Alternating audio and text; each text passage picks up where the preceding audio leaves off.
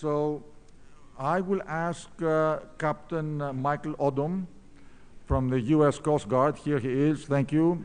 To give us a brief presentation.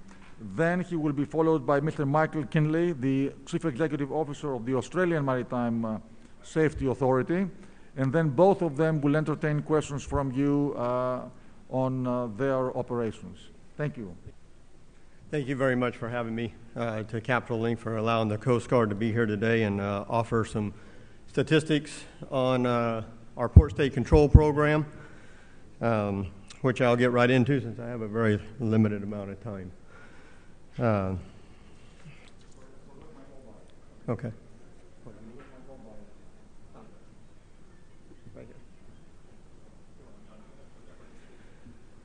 So here are a few statistics that give you the state of play in the United States. These stats are derived from final numbers that are not completed yet, so please take that into context. We offered back in January for all flags to provide feedback to the United States on deficiencies and detentions, and we're still compiling that data to come up with our final statistics, but this is what we have as of today. In 2018, more than 10,400 individual vessels from 84 flag administrations made over 84,000 port calls in the United States. The Coast Guard conducted over 9,000 SOLAS safety examinations and 8,800 examinations on these vessels. We think these are very large numbers, and they really point out the significance of the program to ensure our national safety, security, and environmental protection. The overall detention rate for 2018 is 1.16, which is a slight increase from 2017, which was 0.99%. Our detention ratio is still very low when compared to other port state control entities like Tokyo was 3% and Paris MOUs was 3.82%, and those are numbers from 2017. This is an indication we think that vessels coming to the United States are in generally better condition than other port state control regions, and that we have a very comprehensive port state control inspection regime, and most operators know what to expect when coming to the United States. We publish all of our inspection checklists and everything online for operators to know what to expect when they file a notice of arrival with the United States. So when our port state control officers come on board, everything should be in good order because they know exactly what we're going to be checking in advance. Our port state control officers use a number of different tools to ensure compliance in addition to detentions. These include denial of entry program that we have. We've had that since 2005, and this is vessels that are identified as consistently substandard, so we do not allow them to operate in the United States. Since 2005, we've had 10 vessels on that list, but currently, as of today, there's only 2 vessels on that list. This is our historical trends. I think it's always helpful to look at trends, so I've shown the port state control stats for the last 4 years. A couple of things to note is we've received 128 more arrivals over 2017, but our detention rate went down. There's a couple of things in this data. I mean, it's the last 3 years. If you look at 2015, the PSC detention rate was very high, 202, and it's gone up for 2018. But there's still a number of appeals that are in process, so that number could drop, which will hopefully drop the overall detention rate once those appeals are completed. In 2018, this is the safety detention rate by ship type. The bulk carriers continue to be the highest number of detentions that we have, and this seems to be very consistent. This scale seems to be very consistent throughout the years, and I don't see that as changing. I think a lot of that has to do with our quality ship program, that some of the LNG and gas carriers and stuff are part of that program, and those flags are part of it. So fewer of the bulk carriers are part of that quality program, so they get looked at a little bit more than the other ships. So 2018 detainable deficiencies. We continue. This is a very normal trend that we've seen that is very consistent also. Firefighting appliances and fire safety is the top thing that we're finding that ships are detained for. I consider number 2 the safety management system, and number 3 the propulsion and auxiliary machinery. The second line there that states all other is such a wide range of items in that all other category. We have things in there like MARPOL 5 compliance, and also like navigation systems might be in there. So there's such a broad spectrum of things that fall in the all other category. The one that we see on the rise the most is safety management systems. We feel like that is because our port state control officers, our journeyman inspectors are all, we've given them all training in the ISM code. They get the same training that the class auditors get at the same level. And so over time, they're starting to associate more of the deficiencies with the code. In years past, our inspectors might assign a deficiency for firefighting or a life-saving appliance, and they would stop right there. Now our inspectors are looking into the company's safety management system to find out how are they supposed to report the deficiencies, how are they supposed to take corrective action, are they doing it the way their code says. And we're finding that training is paying off in helping us identify deficient safety management systems. And hopefully we see improvement in that field. The targeted flag administrations for the notice of arrivals is listed. As you know, the Coast Guard targets flag administrations for additional port state control examination if their detention ratio score is higher than the overall average detention ratio for all flags. We calculate detention ratios using the last 3 years of port state control data. In this particular case, this is the 2016 to 2018 data with flags that are over the detention rate. And so with a new one to this list over last year's Portugal for the 2 points targeted list.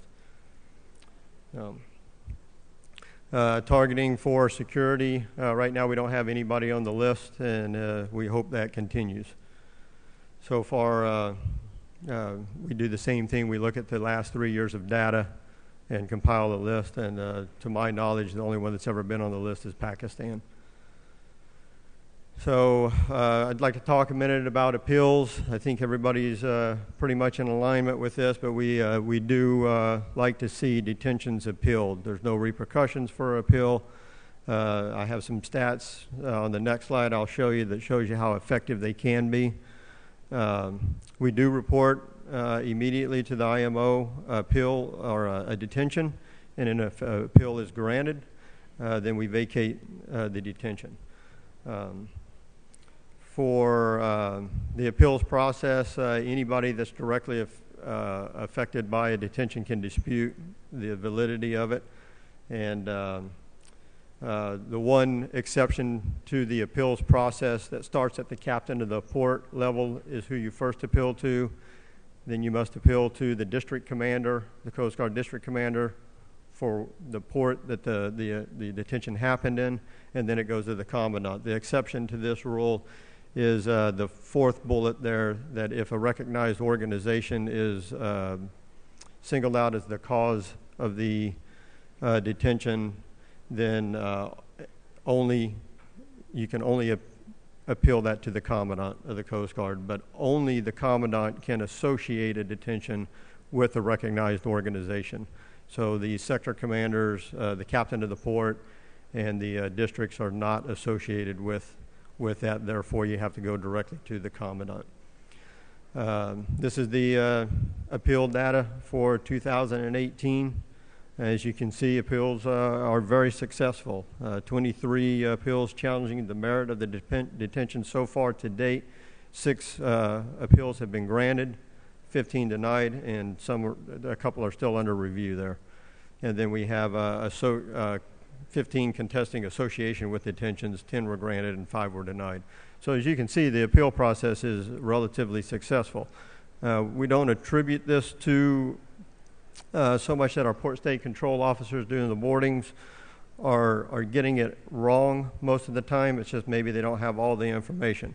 One of the interesting things about the appeals process is that at every level of the appeal, the company or the associated party can inject a new argument or new evidence at any time. So if a sector commander denies an appeal and it moves to the district level, you can completely come at it from a different angle, provide more objective evidence or different objective evidence, or a completely different argument on why you think the appeal should or the detention should be overturned. So I'd like to speak with the few minutes I have left about ballast water management compliance. The Coast Guard conducted 8,140 ballast water exams. In 2017, we conducted 8,229. The number of ballast water management deficiencies decreased 219 in 2017 to 119 in 2018. The majority of these deficiencies were related to inoperable systems. Ballast water exchanges and the discharge of untreated ballast water into the United States. Consequently, the Coast Guard imposed operational controls restrictions on 17 vessels due to the severity of the deficiencies or noncompliance. These vessels received sanctions ranging from warnings. We had 2 total warnings.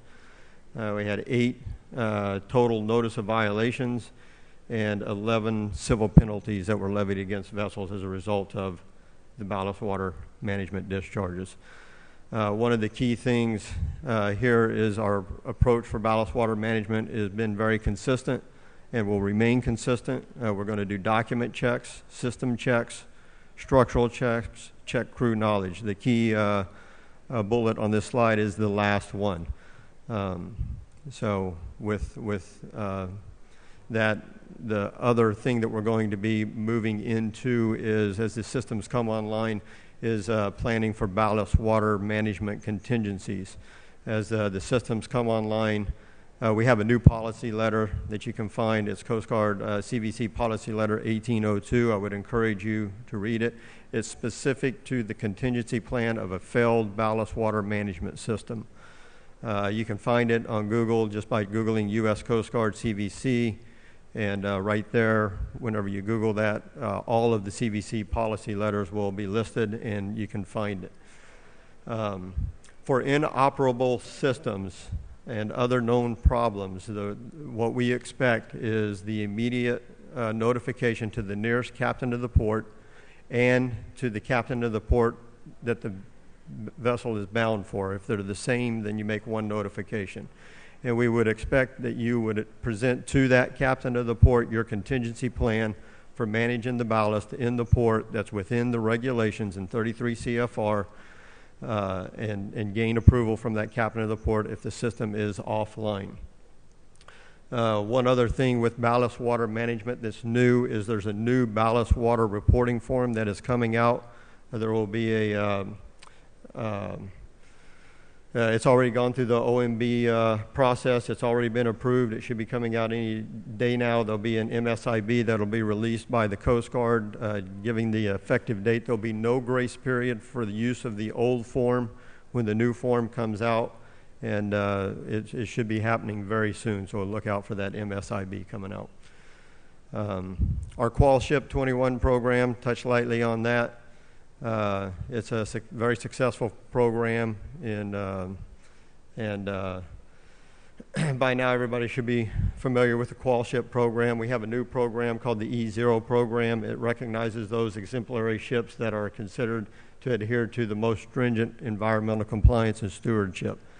And it goes down, we began enrollment back in July of 2017 in the E0 program, and the flags that are available for our Qual Ship and the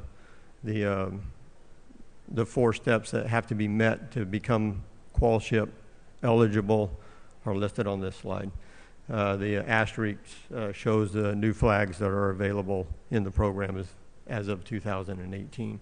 The only one that dropped off the list this year was the Republic of Korea. So just briefly, that's the end of my slideshow. I'd like to talk about fuel compliance that's coming January 1st, 2020. The Coast Guard stance on the sulfur 0.5 IMO requirements and the ECA requirements for of 0.1 sulfur. The Coast Guard's port state control officers are not going to do anything different. They're still going to come on board. They're going to validate your bunkering records, your logs, your fuel samples to make sure they align with the bunkering records. And we don't see anything major changing after the January 1st date. We will be expecting that there will be no non-compliant fuel on board vessels in our port. All fuel will be either 0.5 sulfur or 0.1 for operating in our ECA, or a operating scrubber on board. And if the scrubber is the means that the company is using, our port state control officers will make sure it's operating correctly and hopefully not have any major changes or impact to shipping as a result of the new rule January 1st. That concludes my presentation, and thank you very much.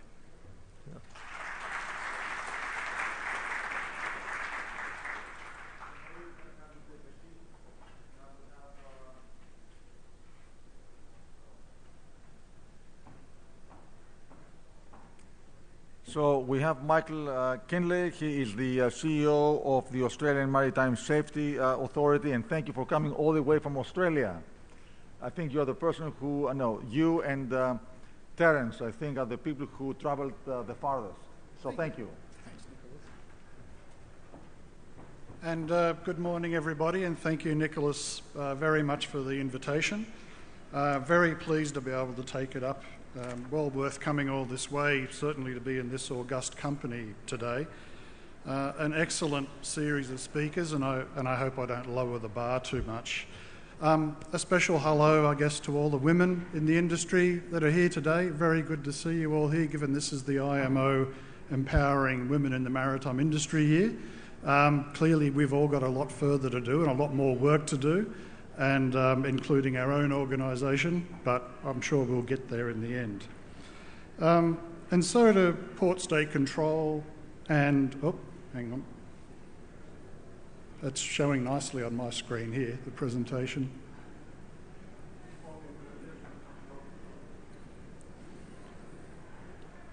There we are. And I'll skip through this fairly quickly. I think everybody knows about Port State Control in Australia, but a few points here. What to expect. Our targeting of our Port State Control inspections are based on a system that we used, which is based on statistical analysis of our detention records over many, many years. We are actually working on a new targeting system at the moment and looking to how we move to actually targeting on incidents and other data rather than just Port State Control data, but that's in a trial form at the moment.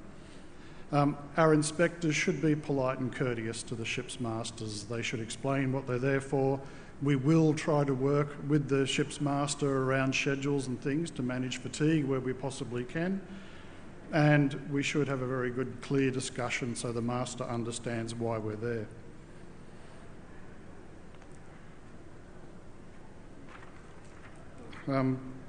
We don't actually publish our full targeting system, but the reasons that we do target are things like detention. If you've been detained twice in the last 18 months, the fleet history is also taken into account, and also we do look at the average number of deficiencies for the fleet. If you sort of tick all those boxes, then you can very much expect that AMSA is going to be on the gangway when your ship comes in. We also do inspect on a unique ship basis over 50% of the ships that come into our port, so there is a very good chance you're going to be visited when you do come into our country, one way or another. What to expect? We do have a standard checklist that we do use. I can't emphasise enough that if you tell your ship's masters and crew to let us know if there is a problem on the ship, If a ship lets us know that they have a problem and they're dealing with it, they won't be detained. It is when we discover the problems ourselves that we get excited and start digging further. So the more open communication we can have about any issues that you have with the ship, the better. The crew should know their ship. We shouldn't be finding defects they don't know about, is our basic philosophy.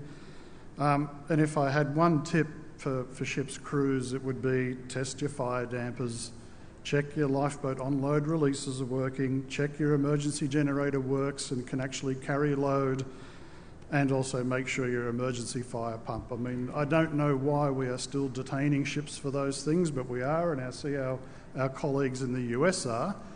I think if crews did those 4 things before they got into port, when they were expecting a PSC, then I think we would see our detention rate drop significantly. We also have an appeal process. We have an internal appeal as well as legal rights of appeal under Australian law. We actually want the internal appeal process to work, so quite a few of those do overturn our detentions. At the very least, if you appeal a detention, you will get a better understanding of why the ship was detained and you'll get a much better explanation. And we don't get it right on every occasion. We might not know all of the data. The inspector might not know everything that was going on at a ship at the time. So you do have that opportunity to provide more information than we might not have had at the time. So, I better stand closer to the mic.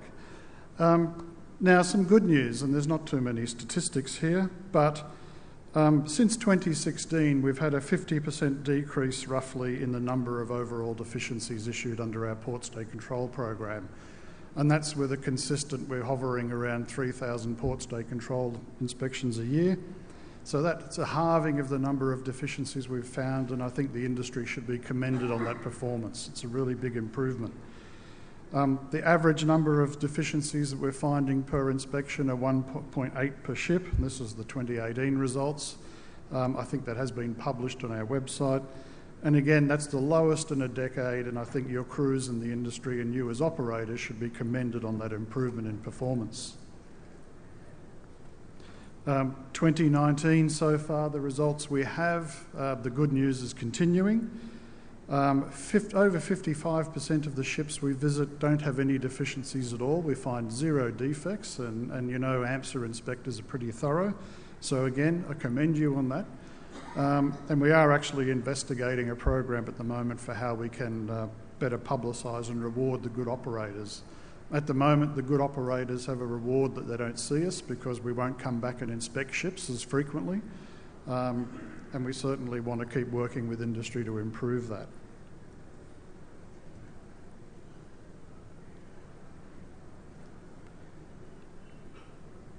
Oh, I'm sorry, I didn't realise the guys had animated these slides, which I wish they wouldn't. Right. Now to emerging issues, and I guess some of these issues aren't emerging. They've been emerged for a long time. We just need to deal with them. Again, as I said earlier, looking through our detention list for recent months, could have been the same detention list I was looking at 10 years ago. Fire dampers, emergency generator, lifeboat on-load releases. And I guess the question that I would ask for you guys as ship owners and operators is it beyond our capability to actually design out some of these issues as defects in ships? Is it beyond our capability to actually design a fire damper that doesn't seize or corrode away? And if the shipyard could do that, would it be in your interest to actually buy those ships and pay whatever premium that has? Lifeboat on-load releases, I won't go on about them. I think there's been more than enough said about those over the years. But it really does come down to how do we actually design ships and the equipment that are on those ships that are fit for purpose and fit for the environment, and we know how harsh that environment is that we're operating in. Similar to the US Coast Guard, ISM deficiencies are a very big focus of our surveyors, our inspectors. Again, why? And you will often find that all the hardware deficiencies are associated with an accompanying ISM deficiency. And again, it's about actually trying to get to the root cause of those deficiencies and stop them recurring. So ISM, first and foremost, if we go back to the original principles of ISM, should be about identifying the risks to the business, the risk to safety, the risk to the environment, and then how do you put the systems in place to identify those risks. And the systems should also we should have that ability to close the loop so that if we're getting hardware deficiencies, we're going to be looking for the systems that you're going to put in place to close out those deficiencies and, more to the point, stop them recurring and stop them happening again. And that's just the way we're doing business now. It's an integral part of how the system should operate. It's an integral part of how the ship is operated. And you're going to continue to see those ISM deficiencies issued, which some people think is a bit of a double whammy when you do get hardware deficiencies, because somewhere there has been a system failure, very usually. Operational requirements, I think, is, in my view, someone who used to do port stay control, I think is one of the most important parts of port stay control. It's also one of the hardest parts, I think, of port stay control to get right. Very easy to see when a fire damper's not working and when it's seized. Harder to actually identify when people are not working, that human factor is failing, and we're not operating as a ship should be. The areas that we will focus on are, of course, safety and navigation of the vessel, first and foremost. The oily water separator is an oldie but a goodie. We're always going to see if the crew know how to work that. And of course, now that we're getting more and more systems around environment, whether it's ballast water treatment, and we're going to come up with scrubbers and all sorts of things, it's going to be essential that the crew are able to demonstrate competence and the ability to run that equipment. When we do find problems, then that is going to be clear grounds for us to take further action, dig in further and see what's happening. And that's, again, the way the business is going to be. That human factor, and I've heard a lot of people here today talk about the importance of human factor. We're in strong agreement with you. It is the most important part of the ship, and we will continue to focus on that. A little example that we had not so long ago off the coast of New South Wales. There's a very nice little island off New South Wales called South Solitary Island. It has seals and it also has a nice lighthouse of ours sitting on it. And we had a ship that was heading directly for that island, straight into the territorial sea. Turned very fortunately. It was actually alerted by other ships. But it actually came down to they had the radar in DR, dead reckoning. They didn't have things set up as they should be. And very, very, very close to having a very big issue on our coast. Having a ship run aground on our coast like that, and I don't know if anyone's been to Australia, but we do have a very zero tolerance to environmental damage. We don't want ships running aground and spilling oil, which I think would have been the inevitable consequences of this one. But this is the sort of reason we will dig into those operational requirements. And when we do have an incident such as this, we will be standing on the gangway to meet that ship, and we will be doing what we can to dig into why the operational systems failed, and looking at why should that ship be detained? Is it seaworthy to continue? Is that crew competent to continue to operate? A bit of discussion here around MARPOL Annex 4, and again I've been very fascinated to hear what has been said so far about 2020, and I'll be looking forward to hearing further discussion this afternoon. Not just as Australia, or the person responsible for our port stay control and implementing this in Australia, but also because as an IMO member and an IMO council member, I'm very interested to hear the views of industry on 2020. Our guys are clearly being sarcastic when they wrote easy or what here. That's a very Australian thing to say. It's how easy is something, when clearly it's not. It is very complex. And we're still working through, I guess, even some of the complexities for us. So we're still working with the IMO on the guidelines for inspections. The scrubber operation guidelines are still very general. But again, scrubbers are not a new technology. Tankers have been using scrubbers for a long time. We've had a lot of the passenger ships that have been coming into Australia have been operating in ECAs and using scrubbers for a long time. So we're not going to see, we don't see it as an earth-shaking change for us in our approach to PSC, similar to the US Coast Guard, although we have not been operating in an ECA, so we are going to see more of this equipment being used. Just from our perspective as well, having this added complexity to the fuel mix that we're having, although it's nowhere near on the scale of the issues you guys are dealing with, we've also got to look at how it's going to impact on our pollution prevention stockpiles and our response equipment. Are our dispersants still going to work? Are our booms going to work? And we're actually going to find we're going to have to carry more in our armoury for how we may potentially have to respond to pollution from these. The main point right now, though, is that 3 months out, you as the operator should be well involved in actually changing over fuels. We've been working very closely with the industry in Australia on blends and those things and seeing what testing is available. Again, we've been very interested in getting hold of some of those samples so we can test them for dispersants and those things. We do know fuel is going to be available, and we're certainly interested in continuing to work with industry. One thing that I'll certainly be, and I'd love to hear anyone's views later today, or if anyone wants to talk to me, is actually if we roll back to 2008 when the IMO actually originally decided on this, what is industry's view on scrubbers? Should scrubbers have been allowed, or do you think IMO should have just said, no, that's what you're going to have to do, it's going to have to be 0.5% fuel?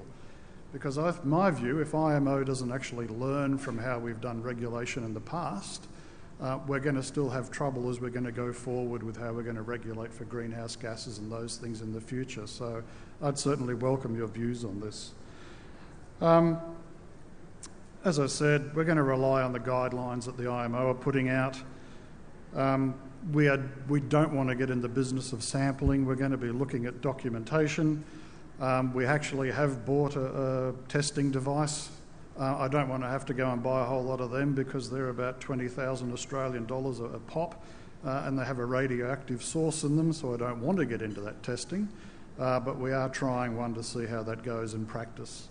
But as we do with most of our issues with port state control, it'll be looking at documentation unless there are clear grounds for going otherwise. Non-compliant fuel, and there is a deliberate typo in this slide just to make sure everyone is awake, and that is that you may be able to carry it for a grace period, but you cannot use it. So if you do get these slides, please cross the word cannot out there and just put not be used. But we will certainly take an interest and look at the records to see that any remaining non-compliant fuel is disposed of or otherwise used carefully. And to echo, I think, what other people in industry have said, fuel oil non-availability reports are not a get-out-of-jail-free card. They will be a last resort means for actually, after everything has been done and your planning and management of your ship, your best efforts to actually get fuel, then that is an option that will be there. And we will certainly work with industry to look at those issues about non-availability. I'm also very much aware of what's been happening with some of the issues and reports about scrubbers failing with corrosion problems early, and we'll be watching that closely. Few other important issues for us. Cargo safety remains hugely important. We're still losing ships because of cargo liquefaction. That shouldn't be happening. I'm very happy that we're working with the Indonesian government at the moment and on a program funded by Australian government on actually getting some testing facilities into Indonesia. We're very keen to work with our part of the world to how we can get better testing of cargoes. Nickel ore, I think, remains the biggest cargo of concern. I would also just mention on cargo safety that container ship fires are clearly a concern. And clearly, I think the IMO and industry are going to have to respond to the spate of cargo ships fires that have happened lately. There's a nice video there on dynamic separation if anyone's interested. And I've got 2 minutes and 37 seconds to go. I know we will go to questions, but as this section was titled about the global roadmap for PSC, a few points that I would just like to say. Ultimately, I think we will need to see what are the actual future of the regional memorandums of understanding on port state control. Do we actually ultimately end up with one IMO arrangement on port state control? Regional MOUs, I think, have served a lot of purpose, but I think we're going to have to find a different model in the future. Data sharing and transparency, in my view, is key to the future of port state control and how we can actually better share data with each other. That's not happening at the moment, and I think we need to do better. I've certainly heard a lot of what people have said also about the impact of port state control on ships' crews. It's interesting for me to see what's happening with electronic certificates right now. I think electronic certificates are a great thing, but if we don't use them smarter, they're not going to be of any benefit for anyone in port state control. Ultimately, it would be very good to see as we evolve things like the maritime cloud and those things. I don't think we need to have port state control officers and the ship's masters poring over certificates. I think that takes about an hour of any inspection. And ultimately, if we can get to the point where all of your data goes into a trusted database and you just get a red flag if there's a problem, then we can stop all of that pointless checking of bits of paper that we do all the time. I think that's enough of me prattling on now. Very happy to go and sit over here and take questions. I think we are conscious we're the two regulators in the room, so go easy on us. Thank you.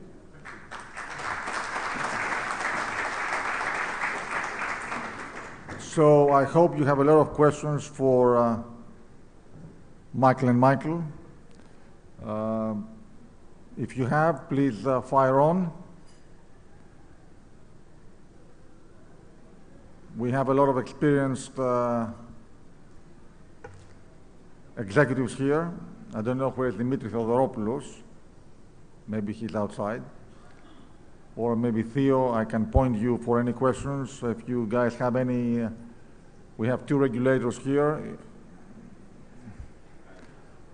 Michael. Good morning, and thank you for very interesting presentation, both of you. I would like to actually ask a couple of questions. Number one, on board vessels we have a crew of various nationalities, and from time to time, representing the Liberian Flag Administration here, we have seen that language in communicating with port state control officers has led to misunderstanding and possible detention for items that we could have been fixed before departure instead of 30 detain, etc. That's one.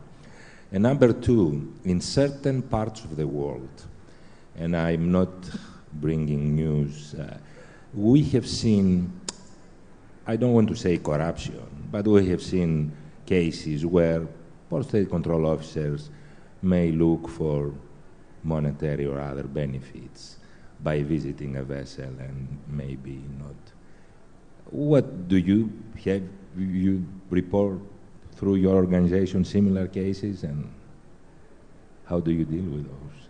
Thank you.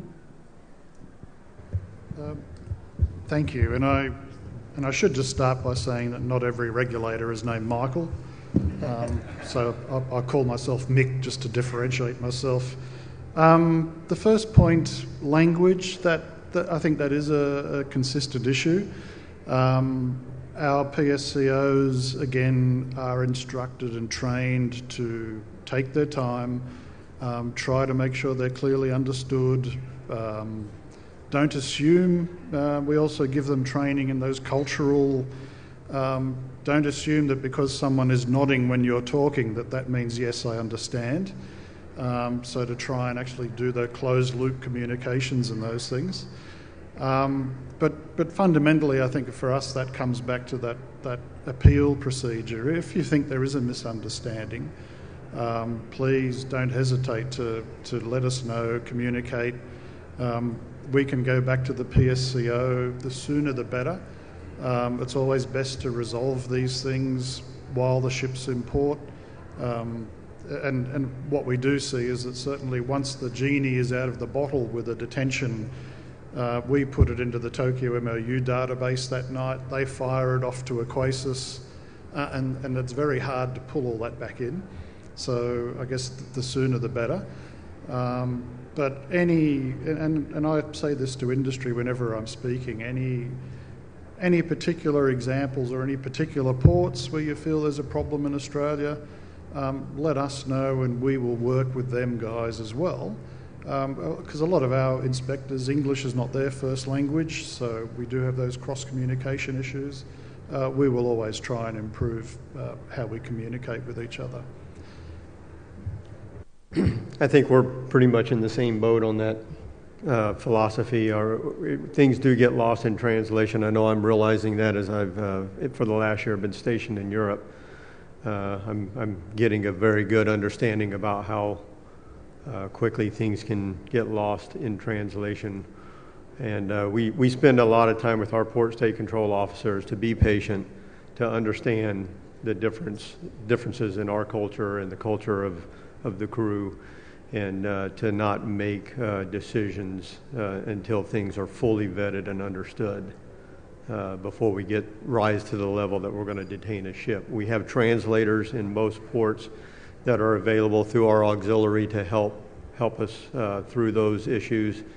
And I think our port state control officers spend a lot of time making sure that a detention is justified, that things have not been lost in translation before they go to the level of detaining a vessel based on, all of the objective evidence, not just what's being said between the master or the chief engineer and what's being understood by the port state control officer. And just on the corruption, just say corruption in my view. It's called a spade a spade. It is, we certainly hear it's the scourge of PSC, I would say. It is an issue that needs to be dealt with. That's not going to happen overnight. The MOUs are certainly discussing it more openly, and industry are raising it more as an issue. So I think it's going to require efforts from all of us, industry as well as the MOUs and as well as the administrations.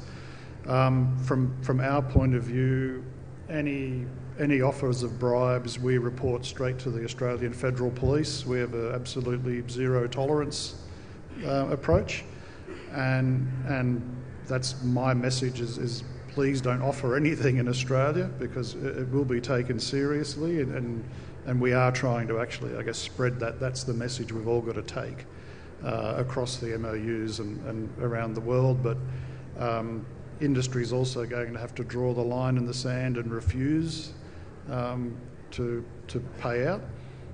So I think we've all got a part to play there. On that side with the Coast Guard also, we spend a lot of time training our port state control officers on ethics, and also there's some cultural things that go into that. Sometimes what might be perceived as an offering of a bribe might be a cultural thing, so there's a fine line there. And we spend a lot of time annually, every year, everybody goes through ethics training, and also